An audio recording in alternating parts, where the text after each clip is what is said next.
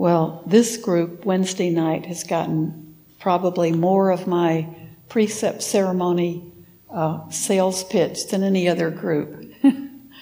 So tonight, what I'd like to do, with one group last week, we did it with, I wanted to talk about the 10 perfections, or the 10 bodhisattva vows. So after you take the 5, some people then take 8 precepts, which adds speech, more about speech. And then you can also take the 10 bodhisattva vows, or the 10 perfections. And those are 10 qualities that you can work on.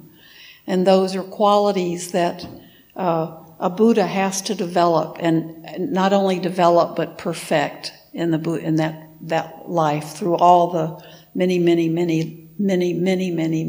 lives that it takes for them to perfect themselves to the point of becoming a Buddha. But they're just 10 qualities. And so how many of you have taken the bodhisattva vows? Okay, one person. Good. And then how many have taken the 5 precepts? Okay. So with one other group, we talked about the first of the 10 perfections is generosity, which we have a chant all about and which we talk about a lot. Generosity is a very important quality. One of the reasons it's so important is when we learn to be generous with our time, with our attention, with sharing a meal with someone, anything that we are generous with, it helps us have less self. We're letting go of self-interest. We're not holding on so tight to what we have. So it's sharing ourselves with others. So it's always first on the list. Generosity is it's not always about money, and it's usually not about money unless we're trying to raise money for something here. But it's more about giving of yourself. Giving. It could be a smile. It could be helping someone that you see is in need of help when you're walking around. But that's when we let go of ourselves and we're opening up to someone else. So it has a lot to do with how we're trying to work at letting go of all of that ego, letting go of all of that. Everything is me, mine, belongs to me. So that's, and then everything else that we know about generosity or how we work with it, we discussed in that group last week. And it was really people in the group talking about and getting into, we had kind of a good discussion going just about that quality of generosity, how people had seen it work in their life, why they knew it was important to them, and what they had done to help them just have that quality in their lives. And so the second one in the list of these 10 qualities is virtue, or sila. So virtue is what we're doing, is what we're focusing on when we take the precepts. It's all about virtue. It's all about our behavior and really trying to become more and more doing no harm to anyone or anything or any living thing, and not doing any harm to ourselves. So when we talk about the precepts, we're talking about our own personal relationship with virtue. And all the precepts are about our personal training, our personal journey. You're never accountable to anybody else. Like, well, how are you doing with generosity? Do you need to give some money to make up for lost opportunities? It's never like that. It's always, I think with all of them, not just the 10 perfections, it's a way for us to check in and think about, how am I doing? Things haven't been very good this week. What's going on with me? Have I, what am I losing touch with? So the Buddha taught that our behavior our virtuous behavior was a third of the whole Eightfold Path. Because to be able to understand his teaching, I think it takes being willing to live with a high standard of behavior, just to understand how the teachings work. And also to meditate, we have to be mindful. We have to always have our minds, if we really want to engage in practice, in our meditation practice, the more our mind is free to just get right into that experience, the better our practice will be. And so if our behavior if we're being really virtuous, we have fewer regrets in our life. We have fewer times when we get really sidetracked with something going on. And so it just helps our practice. It grounds us. So it's very important that the teachings from all of the teachers most of the teachers in the time of the Buddha, taking precepts about behavior was a part. It was something that was pretty common in the Buddha's time with different teachers. So he didn't invent it, and all of us were raised, with values. But the second of the 10 perfections is also sila, or virtue. So again, that's in the top 10 of something that you have to do to become a Buddha. So we're not above the need to be always checking that we're doing no harm to anything or anyone or ourselves. So that's what I wanted to talk about tonight, but have the talk be based on your questions or your comments or things that you'd like to share about virtue. Or you'll hear it a lot when you're reading the teachings, that it's called sila. Sometimes you'll see I know some nuns whose names are Susila. And I guess monks too, right? Susila. And a Susila would be a woman, which means like the highest virtue would be the meaning of their name. So, what do you have? What are your thoughts about it? How do you see it working if you've taken the precepts? Yeah. Are you kind of suggesting or saying don't rest on your laurels? With your own behavior? Well, if you feel like don't rest on your laurels. And another thing that the Buddha also taught was, if you're already really a virtuous person, he said exactly that. He said that's not enough. Then you need to, you have to deepen your practice, always be deepening your meditation practice, always, extending generosity, extending compassion and loving kindness even more. But that's a good point. It's not like just be a good person and then that's all you have to do. Thank you. Mm-hmm. Virtue is kind of like a moral compass or an ideal, like a law for yourself. What is virtue?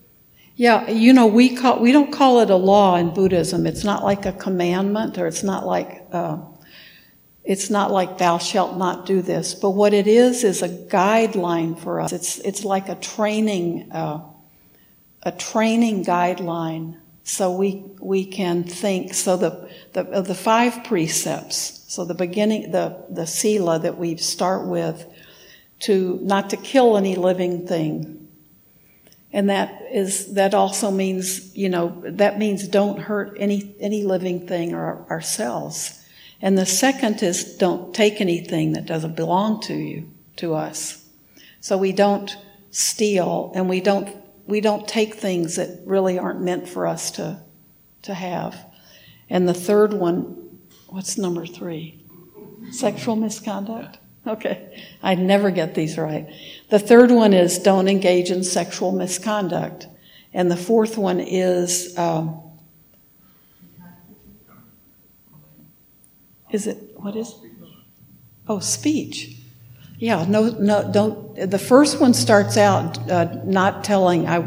I'm taking the training rule, the training guideline, not to tell a lie. So that's the first one we have about our speech.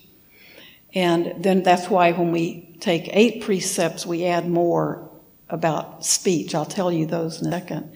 And the fifth one is not to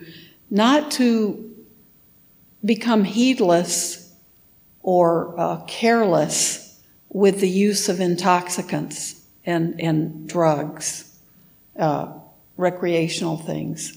So the Buddha was real clear about that, and the reason that that's such an important one in Buddhism is our minds are what we're working with. We're learning to really grow our minds, to go further than evolution at the moment. So our meditation is all about working with our minds. We're working that's our main thing. That's what it's all about. So if we're becoming intoxicated and becoming careless in our behavior, and we're ruining the very thing that we're trying to work to improve. So that's the one about not about medicinal drugs. It's nothing about that, but it's about becoming intoxicated. And I've talked to probably people in this group. That can mean anything that we become intoxicated on and become heedless about. If we become heedless because we eat too much, or we shop too much, or we play video games too much, or we shop online too much, or gamble too much, anything like that that causes us to become, that's like an addictive thing that causes us to become heedless and careless in our lives. I would include in this precept. So the difference between the 5 and the 8, then in the 8 precepts about speech, we include don't tell lies, but we also add we're learning to refrain from harsh speech, malicious speech, and idle chatter, gossip. And if you want to know what idle chatter is, there's an entire sutta about it. And it's pretty much everything that we talk about. And things that we don't think are idle chatter.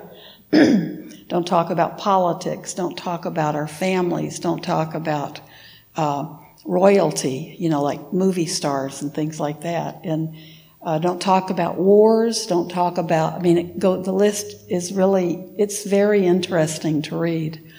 So that's what we add for the 8. And then the 10, the qualities, let me go through the 10 perfections. But remember, when we take the 5 or the 8, those are our guidelines. We don't wait till we're perfect with all of them before we take the precepts. We take the precepts when we're exactly right where we are. But we decided we do think this path has some value in it for us, and we want to work with it more and work a little bit more direct our focus to this path. And taking the precepts is kind of a symbolic way of getting started on training and living more this path that the Buddha taught. It's not making you a Buddhist, it's just helping you begin working with the path he taught. But the 10 qualities that we call the 10 perfections, it's generosity and virtue and renunciation, energy, and wisdom. That's the first 5.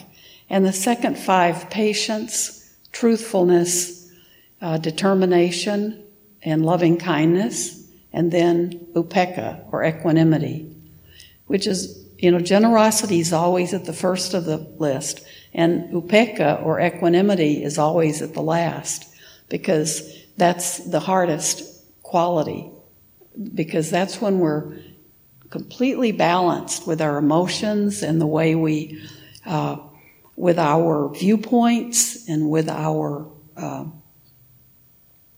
with our speech, with everything. So we take everything the way it is, and we don't, we're in a really good place in terms of, we kind of ride the waves, and we don't get caught, we don't get too attached to the ups or to the downs.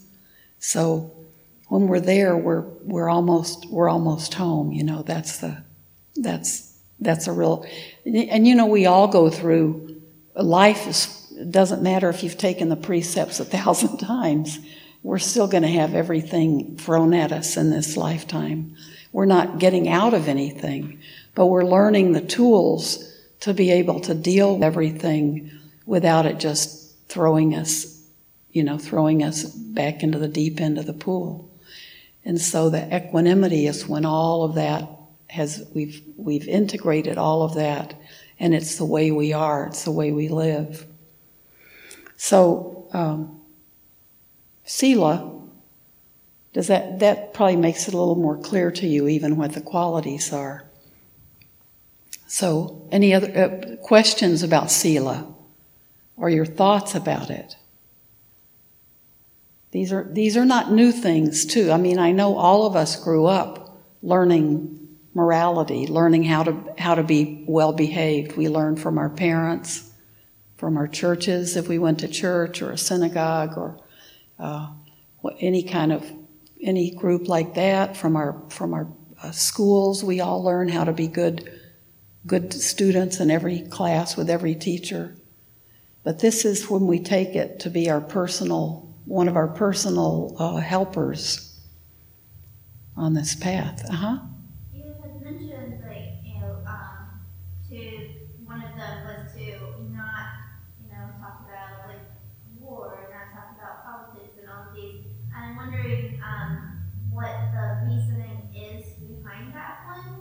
If it is because that can lead to more conflict and things like that, or. Well, that's a very good question. I think in the day back in the Buddha's time, people would engage in conversations and spend a whole day maybe just talking about what they think is going on in the neighborhood next to theirs, or if their little kingdom is going to fight the other kingdom. And so it wastes a lot of time talking about it, unless you're the king and you're the one who's has to go to council and figure things out.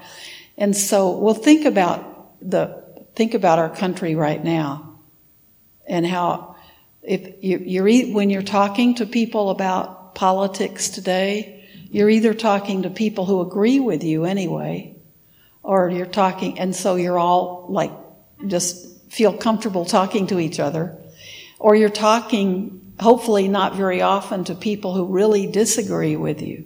And then usually it's hard for it not to be an argument. And it was the same back then. They didn't vote. I don't know if they voted in the Buddhist time, probably not. But it was for just a normal run-of-the-mill layperson to be talking about war and what the kings were doing and stuff was probably a waste of time. It's what you do, after work. Well, If an individual believes that under extraordinary circumstances, violating a precept is the only right thing to do, should they not take the precepts? Oh, I think violating a precept, if you think that's the next best thing to do, I think that's totally your choice. I mean, I don't think it means you shouldn't take the precepts. I don't think the precepts are rigid. I think the precepts are, what we're trying to do is work with them to the best of our ability. But we're also, the Buddha said about everything to come and look, come and see. So we're also testing these precepts. Is my life better when I don't drink, or if I know, for me, I have to just say I don't drink because I know I can't just drink one or two drinks a wonderful group there are some people in the world that I think can do that. But if it's something that I know is going to be a problem for me, I know I can't do it. But I have issues sometimes with food. So if I work with the precepts, I'm always looking at that. Like, this works for me. My life is better when I don't try to ignore this precept. But, sometimes that precept, there may be something that you really feel morally, spiritually, that there's something that overrides it. And then I think you have to follow your own. I would, for myself, I would have to say something. Again, it's still legitimate to take the precepts knowing that. Yes. In your mind, you know that there are hypothetical scenarios where. Oh yeah, I think so, because I know there are things politically that I feel like, for me, it's important to speak out about, or to be involved in, or be connected to something that's definitely political in this day and time. And that, for me, would override the idle chatter part. But what I do try to do is be very careful about it. I try to be very mindful now about how I say something and what I would say. But I think that for me is good in any case. But sometimes idle chatter is great. I'm sure I spend a lot of time doing it. But it didn't mean I didn't take the precepts. And I'm always thinking about it. With the one about speech, I find myself, especially about idle chatter, I just over time find myself more and more just not engaging, not being in situations where that's a big problem. Or I can walk away from it more easily. Not being angry, but just it's not of any interest. So then that the precept helps me. I don't have to already be there when I take the precept, but remembering that precept helps me. For me, that help is always a positive thing, because it's usually a situation that I don't particularly want to be in anyway. And we have the same conversation sometimes over and over and over. And so it's good to be able to, I'll go talk to somebody else instead of where I know there's a political conversation going on. Because I'll just get all worked up about it. I mean, that has happened recently. Like, if it comes up in conversation, before you know that you don't want to talk about it, you're talking about it, and then everybody feels really crappy. And then you go, let's just not talk about it anymore. Because you all agree with each other anyway, and then you just feel bad. Because you feel sad that our country's going through what it's going through right now. So then I know in Wisconsin we had years of problems with the governor and closing down, taking all the wiping out all the unions in the state. So in my meditation group there, we had a rule. Once we come into this room, we do not talk about politics. It was so close to everybody's heart. And then people began to say, I'm so glad that we have that rule, because I come to this group and I don't have to worry about. Because nobody knew at that time, this is way before our current political situation, but it was at the beginning of everything. Nobody knew how the person next to them, like teachers didn't know how the teacher in the room next to them felt about it. So people were not friends anymore, and people were getting into real heated things and disappointed that their friends didn't agree with them. And so that room with that rule became like a sacred space, because people could just take a break from all that and we didn't know what each other felt about things at all, and we came to meditate and discuss, and it was really wonderful. It helped a lot of us because it was a real difficult time. Did that make sense? Yeah, and I think we have to always look at the precepts That's one thing that's really good about them, is we're always looking at them from a different, we're never the same. Our viewpoints are always changing, and our thoughts on things are always developing and changing. So we can go deeper with the precepts, or we can see them from a different point of view. So I think we always have to remember that. And we know what's going on in our own world better than anybody else. Bridget?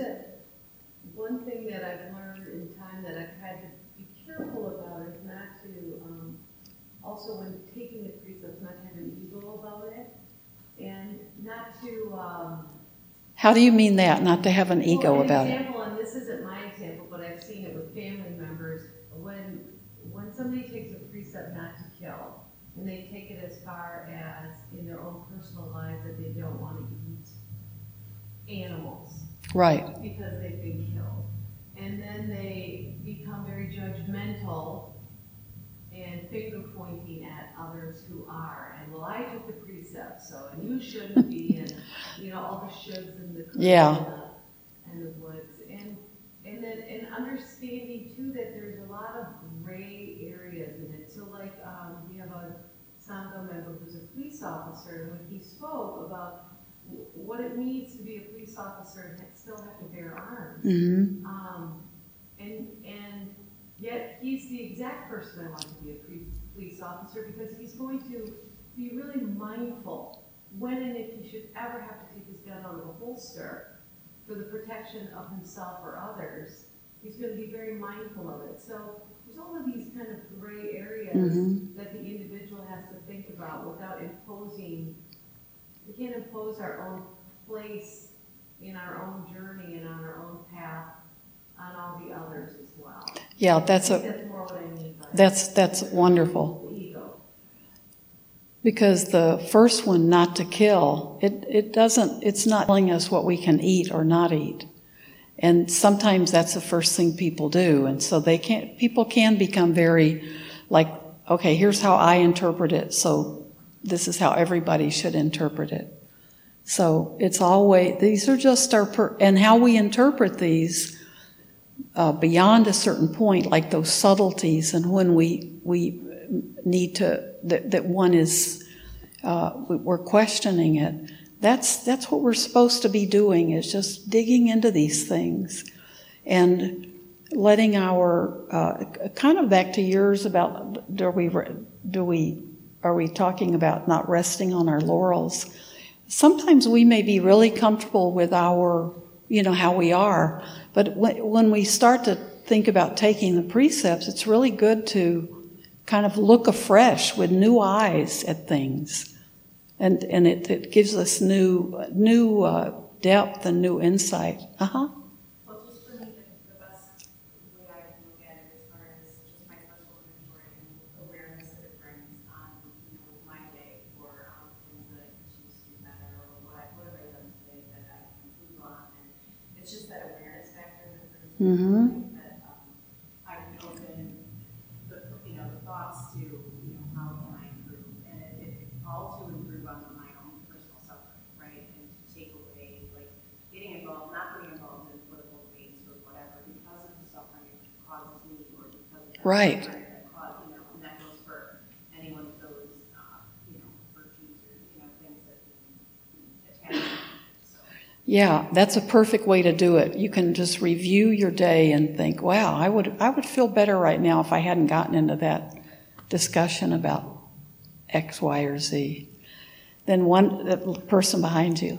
Well, as you were Thank discussing, I feel there's a more common ground between the Christian tradition and Buddhism. You love God with all your heart and mind and soul, and you love your fellow man as yourself.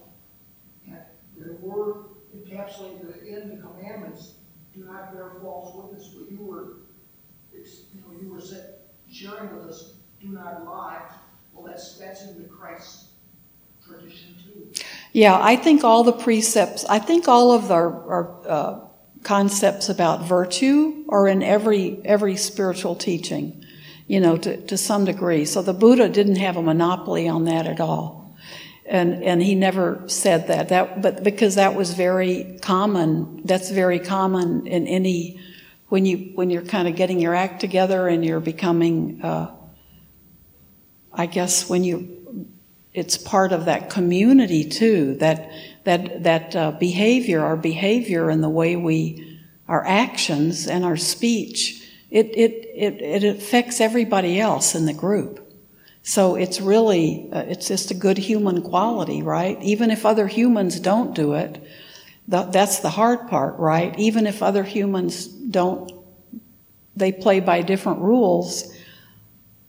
The challenge is, okay, these are our rules. This is what we're training in. This is what we're trying to develop more and more, even if others aren't.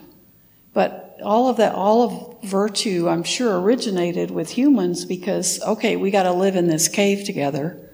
So we've got to figure out how to do it without just really getting on each other's nerves all the time and eating each other So that's how we develop, right? We learn how to behave in our families, and then we go to school. We have to learn some different rules to work in that situation. We go to work. We've got work behavior, and but they all should connect. If they're good rules, they should really connect. They're about taking care of ourselves and others, and doing the whole umbrella is to do no harm. Which is the best rule of thumb, I think. Is it harming me? Is it harming anyone else? One of the things that I'm understanding and that really appeals to me, though, about the wording, specifically when you take the precepts or when you take the bodhisattva houses, I vow to undergo the training. Yes. This idea, and you mentioned it earlier, it's not a thou shalt not. There isn't this finality to it, like this black and white. Either you are or you aren't. Right. It's more like a linear path that you're following, so that there's always progress to be made. But understanding that there might not be an end to it. It's like I think in mathematics there's like this idea of a hypothetical line that doesn't end. Mm-hmm.